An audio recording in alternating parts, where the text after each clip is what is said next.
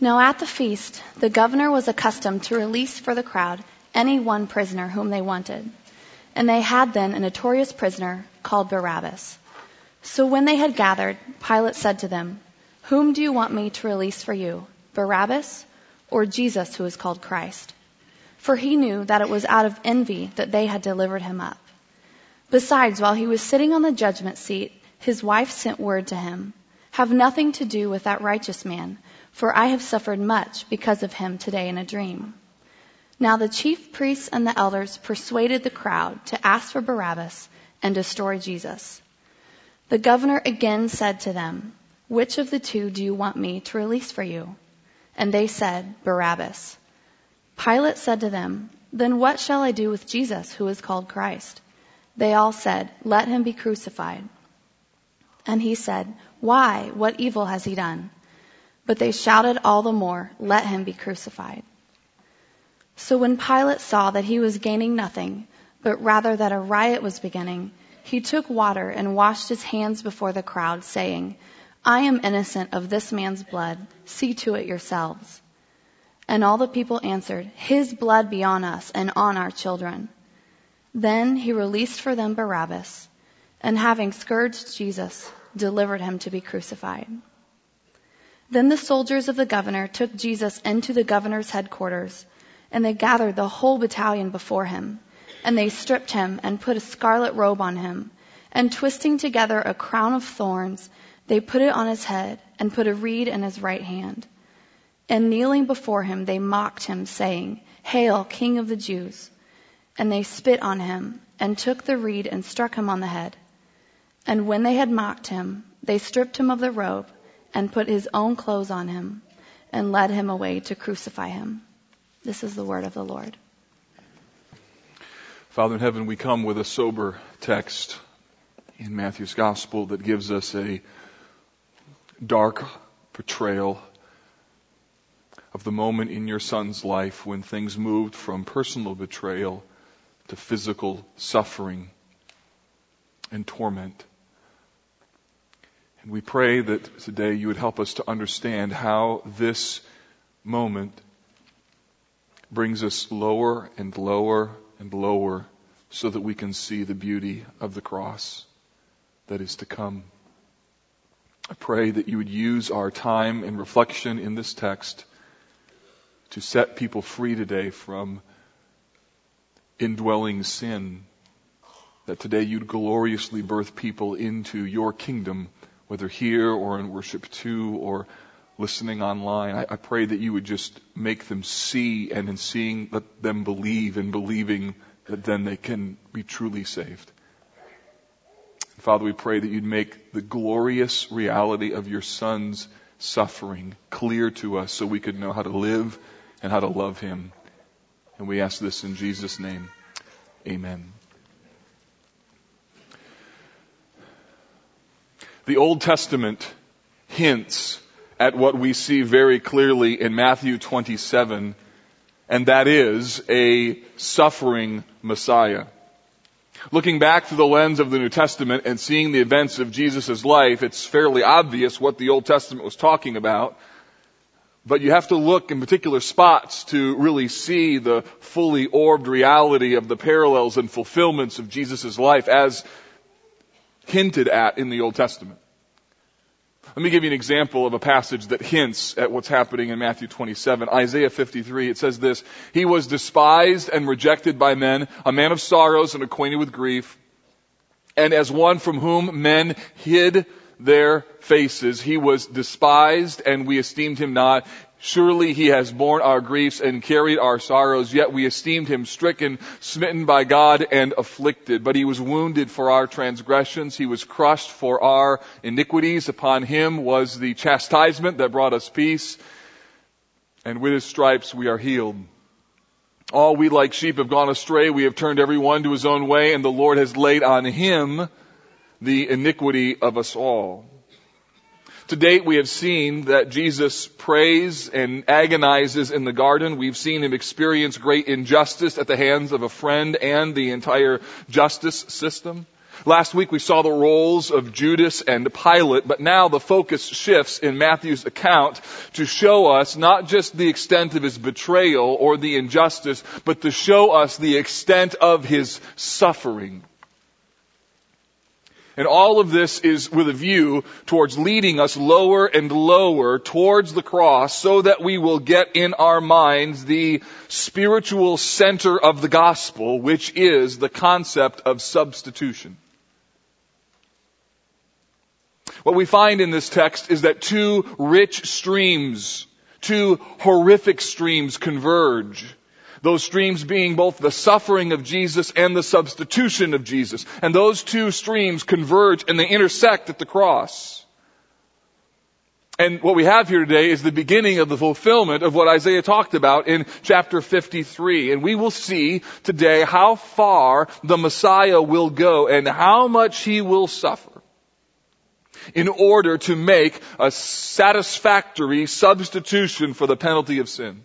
Today what you're going to see is how far Jesus will go. And we'll see this over the next 2 other Sundays. This Sunday and then 2 more as we get further and further into the depth of what the cross is. And you will see how far Jesus is willing to go, how much he is willing to endure in order to pay the penalty, not just for sin in general, but to pay the penalty for your sin.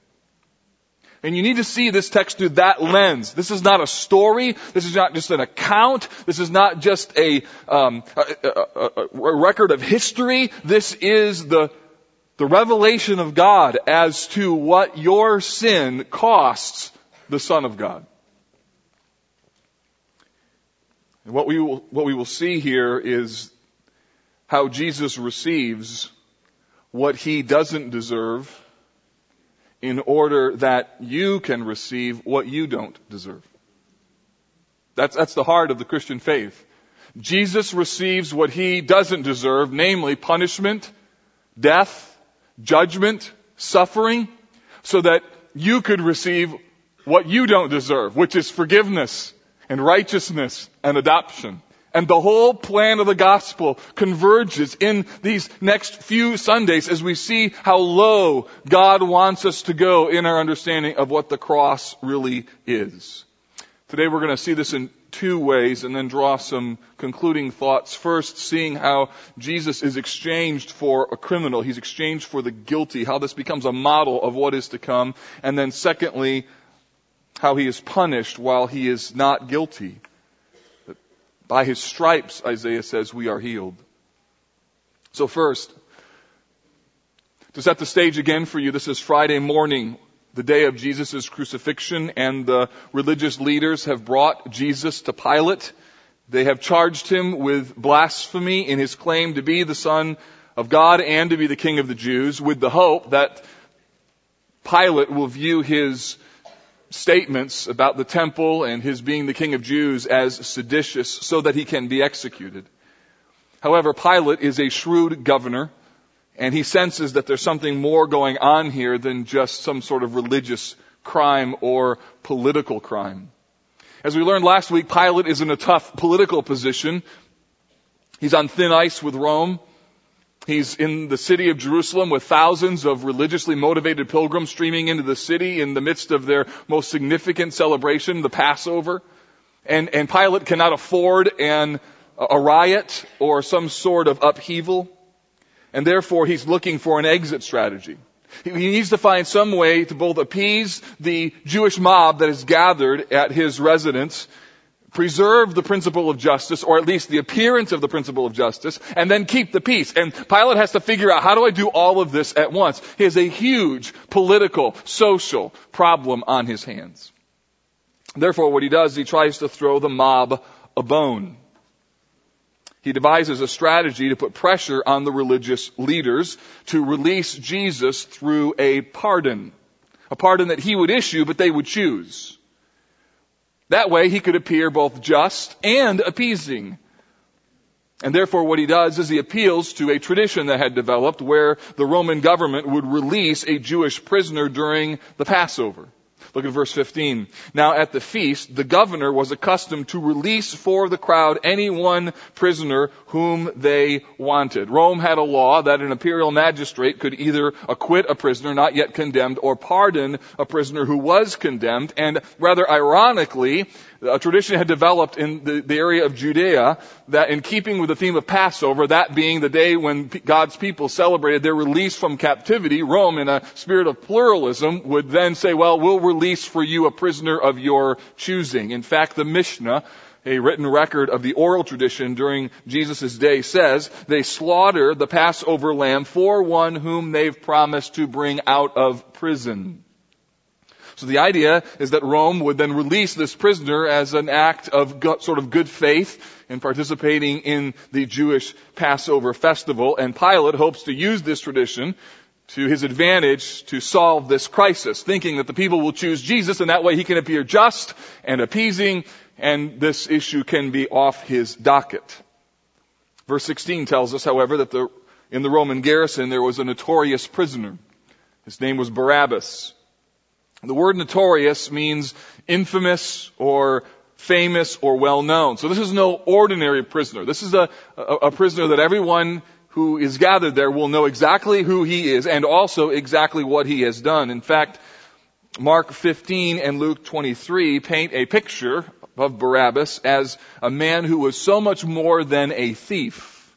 In fact, likely this mob has gathered because they know that Pilate will issue this pardon, and they come to Pilate's house to lobby for their particular prisoner. And so many of these folks have gathered for the express purpose of seeing Barabbas released. The reason is that he's not just a common thief. Barabbas rather was likely an insurrectionist. He was a Jew who tried to throw Rome off of the backs of the Jewish people, and something happened in the context of a riot or some sort of insurrection where people were killed, or maybe even Barabbas himself had killed some folks, probably even some sort of Roman people, maybe a Roman soldier or two.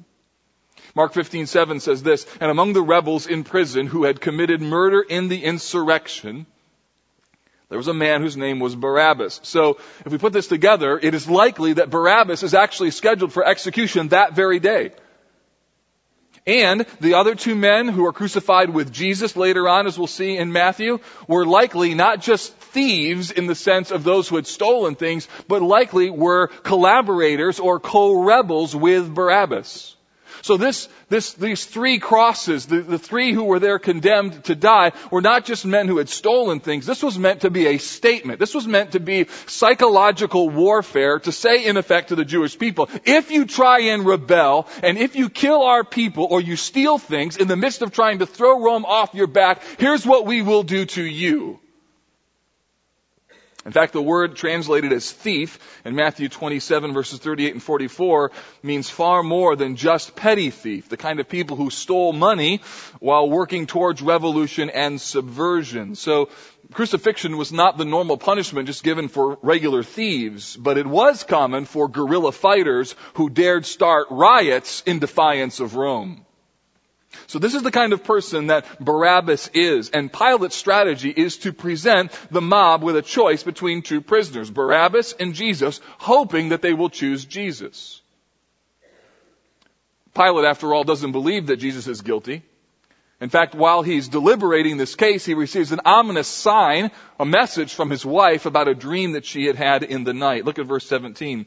So when they had gathered, Pilate said to them, whom do you want me to release for you, Barabbas or Jesus, who is called Christ? Now don't miss the significance of this statement. Christ means the chosen one, the Messiah. So who do you want me to deliver to you? Barabbas, the insurrectionist, or Jesus, who is your chosen one?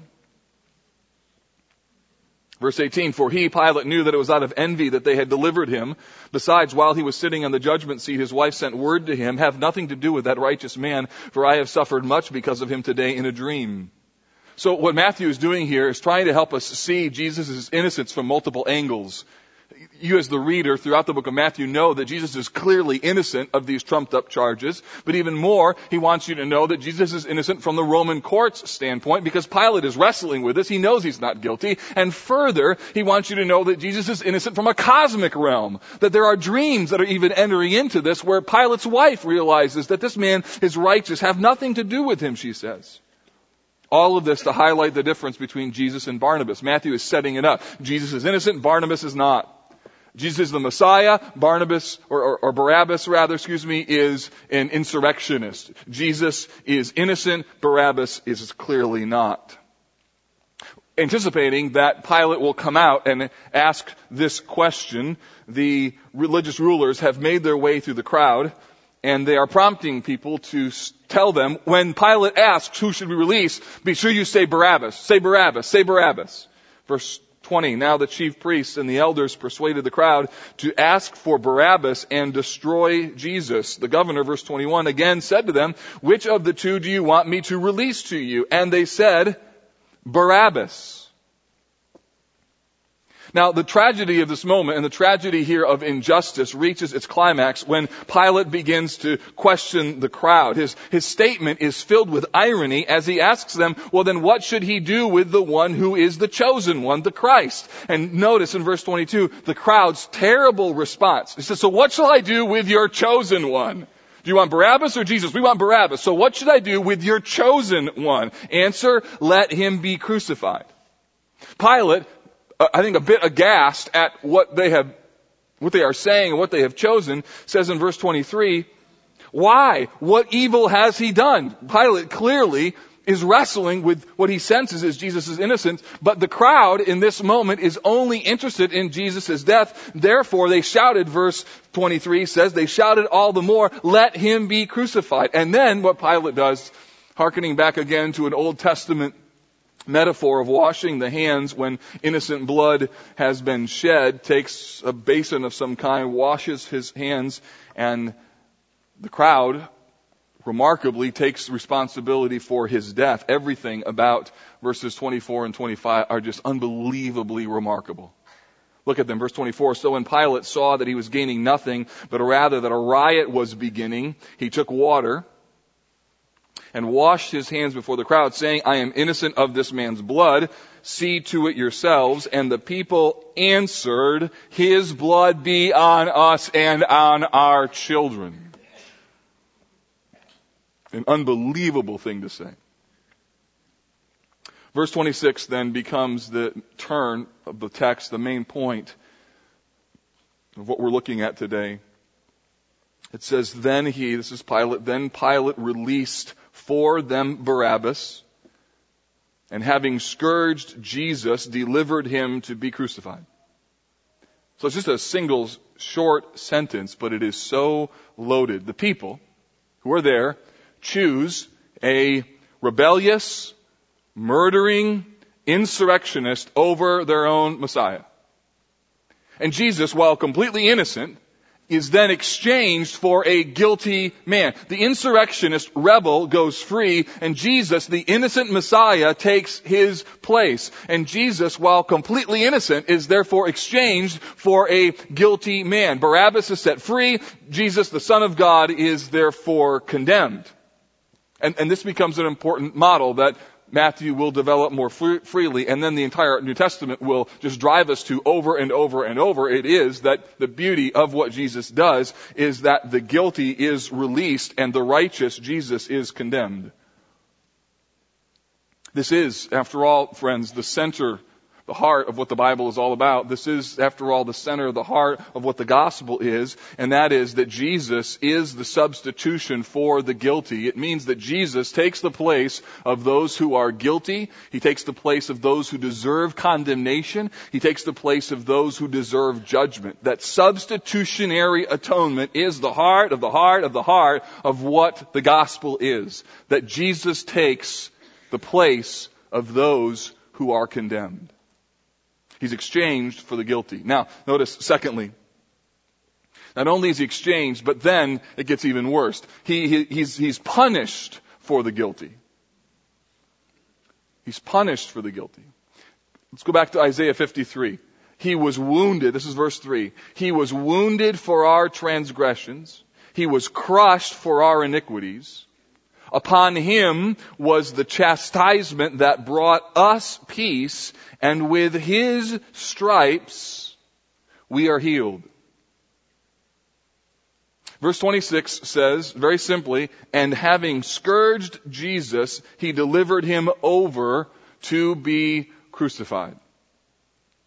So scourging by the Romans was a terrible and greatly feared punishment. The Jews punished people by whipping, but it was limited to the prescribed 40 lashes that the New Testament talks about in Deuteronomy 25:3. The Romans, using their ingenuity, like they took many things and improved them, made improvements to the process of whipping someone as a punishment. Their whip was called a flagellum. It was made by taking long strands of leather and then braiding those strands of leather together in a multi-layered whip. And within the multi-layers of the whip, they would weave into the braiding of those strips of leather pieces of bone or small pieces of lead. The criminal was then tied to a post, stretched out and stripped naked. And the Romans were then given license to beat the prisoner as long as they wanted. In severe beatings, the flogging not only reduced the flesh on the prisoner's back to a bloody pulp, but could actually open the body until bones were visible, or even the entrails were exposed. Scourging was terrible. It was preparation for crucifixion, and the punishment was so severe that many times those who were enduring this punishment didn't even survive for the purpose of crucifixion. And what Matthew wants you to see here is that there is nothing about this beating that Jesus deserves. His point here is not the extent of the beating. He doesn't give any detail. It says that they scourged him, because the scourging isn't necessarily the point. The point isn't the extent of his suffering, although that is real. The point is the fact that there's nothing about this scourging that Jesus deserves. Every single element of this whipping screams of the injustice. And yet, according to Hebrews chapter 5, Jesus' sufferings were all part of the process of him becoming the source of eternal salvation. Listen to what the writer of Hebrews says in Hebrews 5. In the days of his flesh, Jesus offered up prayers and supplications with loud cries and tears to him who was able to save him from death, and he was heard because of his reverence. Although he was a son, he learned obedience through what he suffered, and being made perfect, he became the source of eternal salvation to all who obey him. So what you need to see is when you read Matthew 27, both this week and in the next 2 weeks to come, you need to see that the purpose of what he endures is not just in a general sense to endure some sort of suffering, but it is so that he can carve a pathway for you to walk such that you can find forgiveness. So when you read Matthew 27, you need to read this not just as the suffering of Christ, you need to read this as this was done for me. You need to read this as this is what he endured to purchase me, to pay for my sins. He endures such awful, awful physical treatment, but that's not all. He also endures mocking. So even though he is punished in this way physically, even though he is in fact not guilty, he then is mocked as the King of Jews, even though he is in fact the King of Jews. For that matter, he's the King of the whole world. And again, Matthew wants you to see here just the tragedy of what's happening in this moment, the horror of what is taking place. The soldiers, after beating him nearly to death, then drag him into the governor's headquarters and then proceed to make a mockery of him. Look at verse 27. Then the soldiers of the governor took Jesus into the governor's headquarters, and they gathered the whole battalion before him. And they stripped him and put a scarlet robe on him, and twisting together a crown of thorns, they put it on his head and put a reed in his right hand, and kneeling before him, they mocked him, saying, "Hail, King of the Jews!" And they spit on him and took the reed and struck him on the head. So here's what happens. The soldiers take him from the scourging area and bring him inside of Pilate's compound, where they are charged with keeping him until the hour of crucifixion. And while he is there, they decide to have some fun with him. Since Jesus has been convicted as the King of the Jews, then the battalion decides they're going to have some sport with this king. What follows next is a raucous locker room scene with cruel horseplay, which could have included as many as 600 soldiers if everyone was present. So this is not just the mockery of a few, 3 or 4 soldiers. This would have been likely a large group of men, strong men, who are filled with superiority, racism, and this desire to take this King of the Jews and make sport of him in the midst of all of the environment within that headquarters. You could think of it like the embarrassing behavior at Abu Ghraib prison in 2004. Out of control, superiority, terrible things. They took a robe, which was likely a part of the Roman uniform, probably an old one. They took it and they draped it around Jesus. Found some thorns. They fashioned it into a crown or a garland, which winners of races would have worn, or their emperors wore. They pushed it onto his head, and then they took a reed and put it in his right hand. So the combination of this crown and the scarlet robe or the purple robe and the reed were designed to make him look like a vassal king. He would have been a bloody mess, and their aim in this moment was to show him and themselves their own superiority over this alleged Jewish king. So the visual mockery is not enough. The soldiers set him in some sort of prominent place, and my guess is they began to come towards him one at a time, paying mocking homage to him. Verse 29 says that they came to him, they knelt, and they said, "Hail, King of the Jews," which normally would have been a greeting of honor, similar to things like saying, "Long live the King of the Jews." You can imagine just the sneering sounds of their mockery. Or they would say, "Hail, your majesty, King of the Jews." And then they concluded their mockery by spitting on him.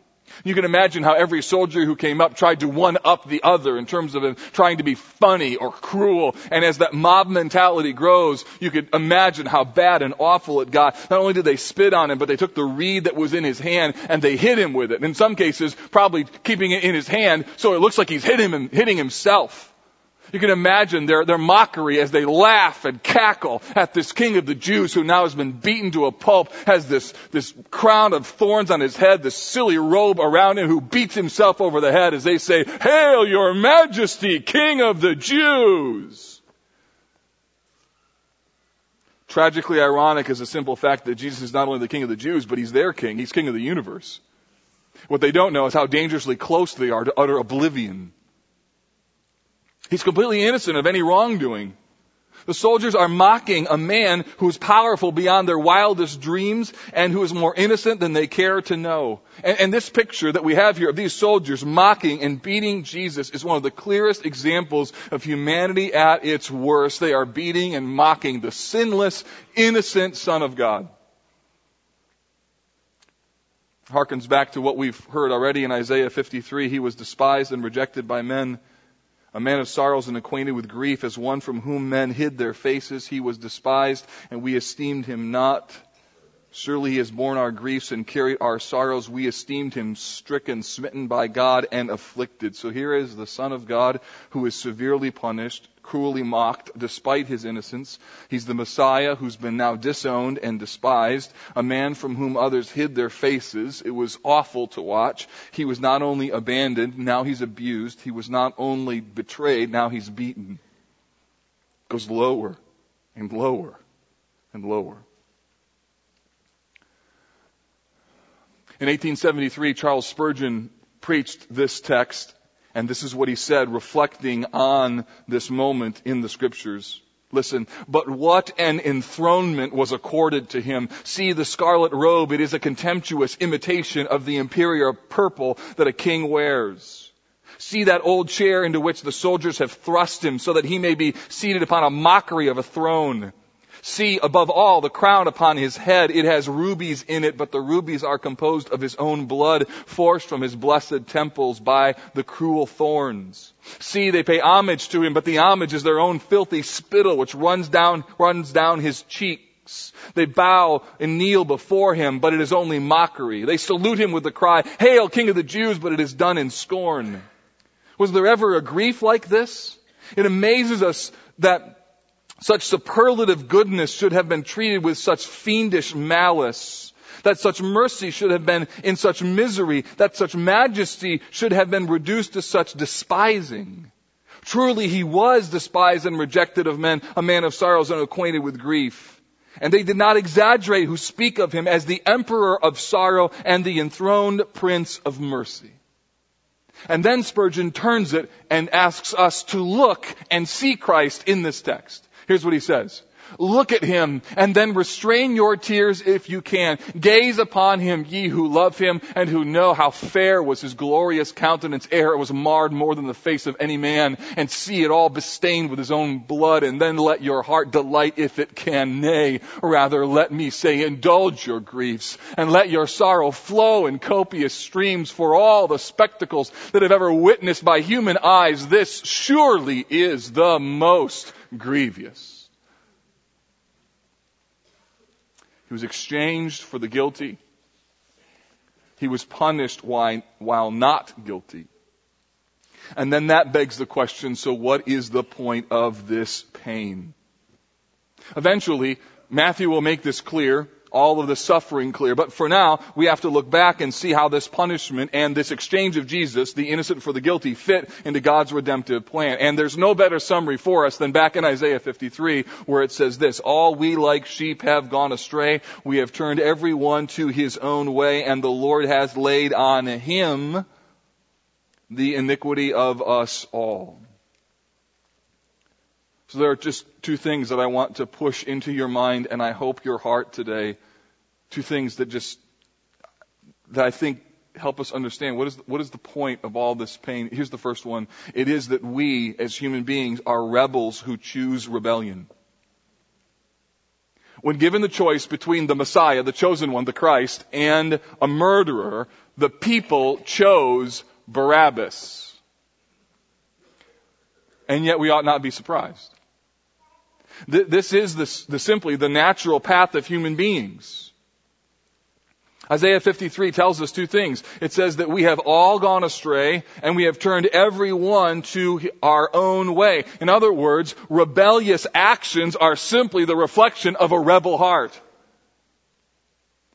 Rebellion against God is a willful rejection of God's rule by choosing our own way. So rebels are rebels who constantly choose rebellion.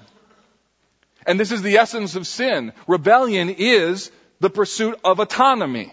For you, in effect, to say to God, you don't get to tell me what to do.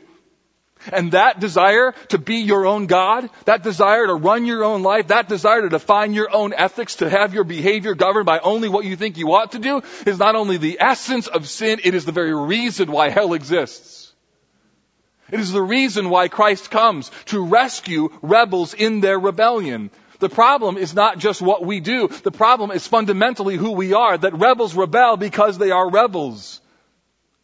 So don't look at the mob in Pilate's court with some sort of self-righteous contempt as if you would have been the one lone voice crying out for Jesus to be released, while the crowd says Barabbas. Do you really think you would have said, no, choose Jesus? Do you really think? After all of the thousands of times in your lifetime, when knowing fully about the beauty of who Jesus is, you still choose to go your own way and delve into the delicacies of sin when you know how horrible they really are. And do you think that in this moment, in that mob, in that court, when you can barely win the battle with your greed and your lust and your anger and all the sins that plague your life, that you really would have that moment said, I choose Jesus? The choice of Barabbas instead of Jesus is no different and the countless choices that we make when we turn to our own way. And Romans 3 gives us a devastating picture of ourselves. It says this, there is none righteous, no, not one. No one understands. No one seeks for God. All have turned aside. Together they've all become worthless. Not one does good, not even one. Their throat is an open grave. They use their tongues to deceive. The venom of asps is under their lips. Their mouth is full of curses and bitterness. Their feet are swift to shed blood. In their path are ruin and misery, and the way of peace they have not known. There is no fear of God before their eyes. In other words, they try and run their own life. They want God off their back, off their ethics. They don't want God to tell them what to do, and that is the essence of what it means to be a rebel. So why would I tell you this? I tell you this because you need to know that this is who we are, and we should tremble at the mercy of God that He gives us His own Son to reach out to rebels while still in their rebellion. To understand the beauty of God's grace, to understand the miracle of what He has done for us in Christ, we have to first understand how bad, how awful, how rebellious we are. Not just in terms of what we do, but fundamentally in our core. Because the problem is not just the essence or the things that we do. Rather, the problem is the nature of who we are from birth. We're born to a rebellious race. The point of this pain is that God aims to rescue rebels. But then secondly, notice this.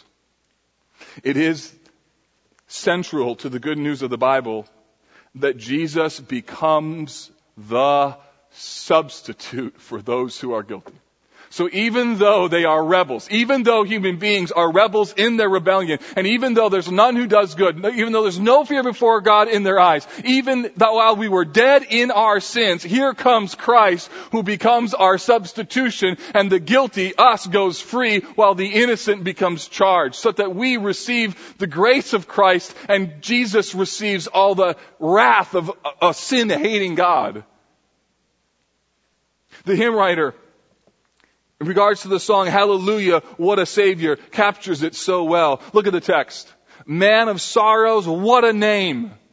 For the Son of God who came, ruined sinners to reclaim. That's us. Ruined sinners to reclaim them, to take them back from their rebellion. Ruined sinners to reclaim. Say that last line with me. Hallelujah, what a Savior. So Jesus took the place of Barabbas. That becomes a model of what will happen in the next 2 weeks as we see Christ take our place on the cross, and then Christ becomes the substitute of those who put their faith in Him for the forgiveness of sins. Then Jesus becomes the substitute for ruined sinners. He becomes the substitute for those who should have died, should have paid for their own sin, and Christ becomes now the satisfaction of God in His substitution.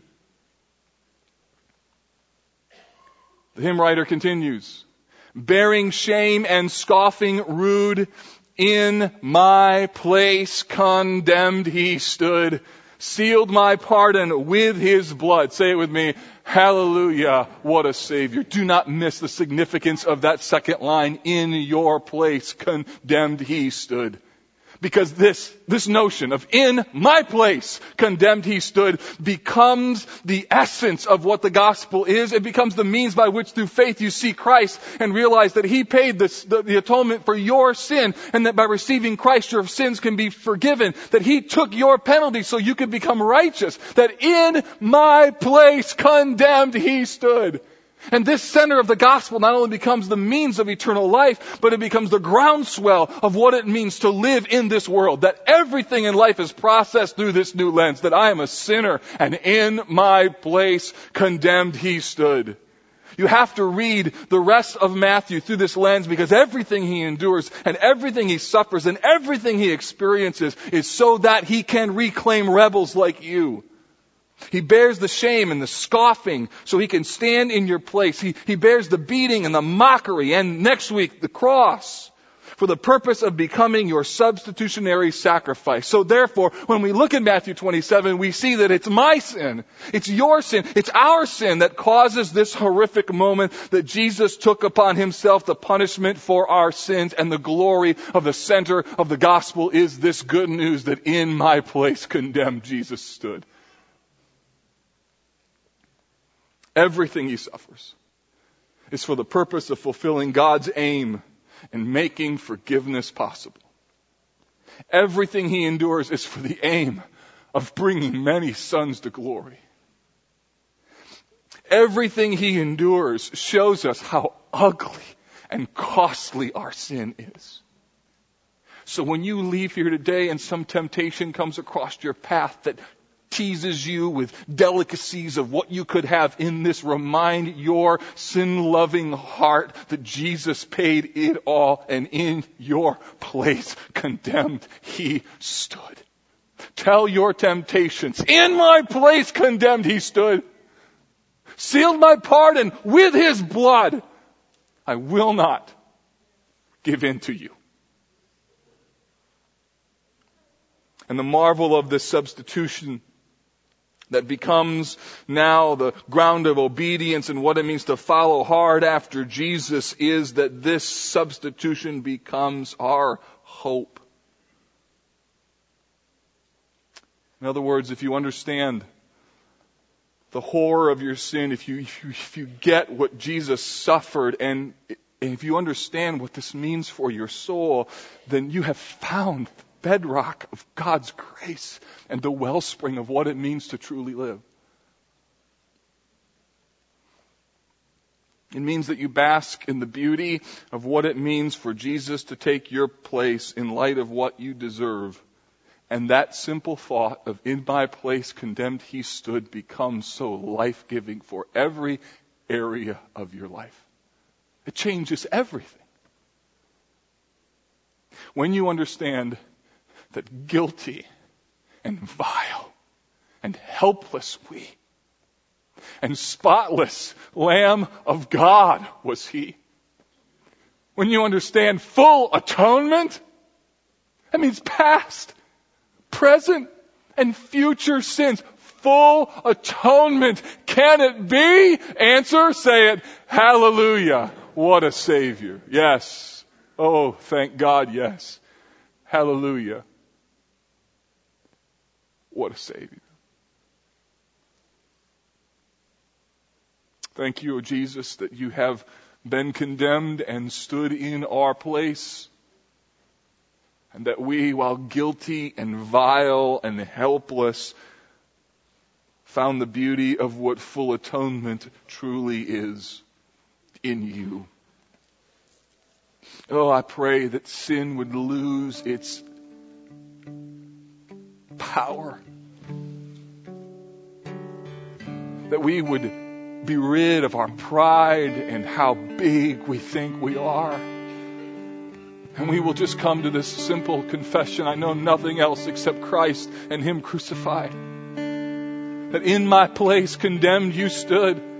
And then that changes how I see life, how I live, how I conduct myself as a single male or as a single female, as a married man or a married woman. It affects how we live in the context of home, how we give, how we handle our work. We are people who know what it means to have been set free. We are gospel people who were condemned, and in our place you stood. And so we thank you that we have you as our King, our Savior, and as our substitution.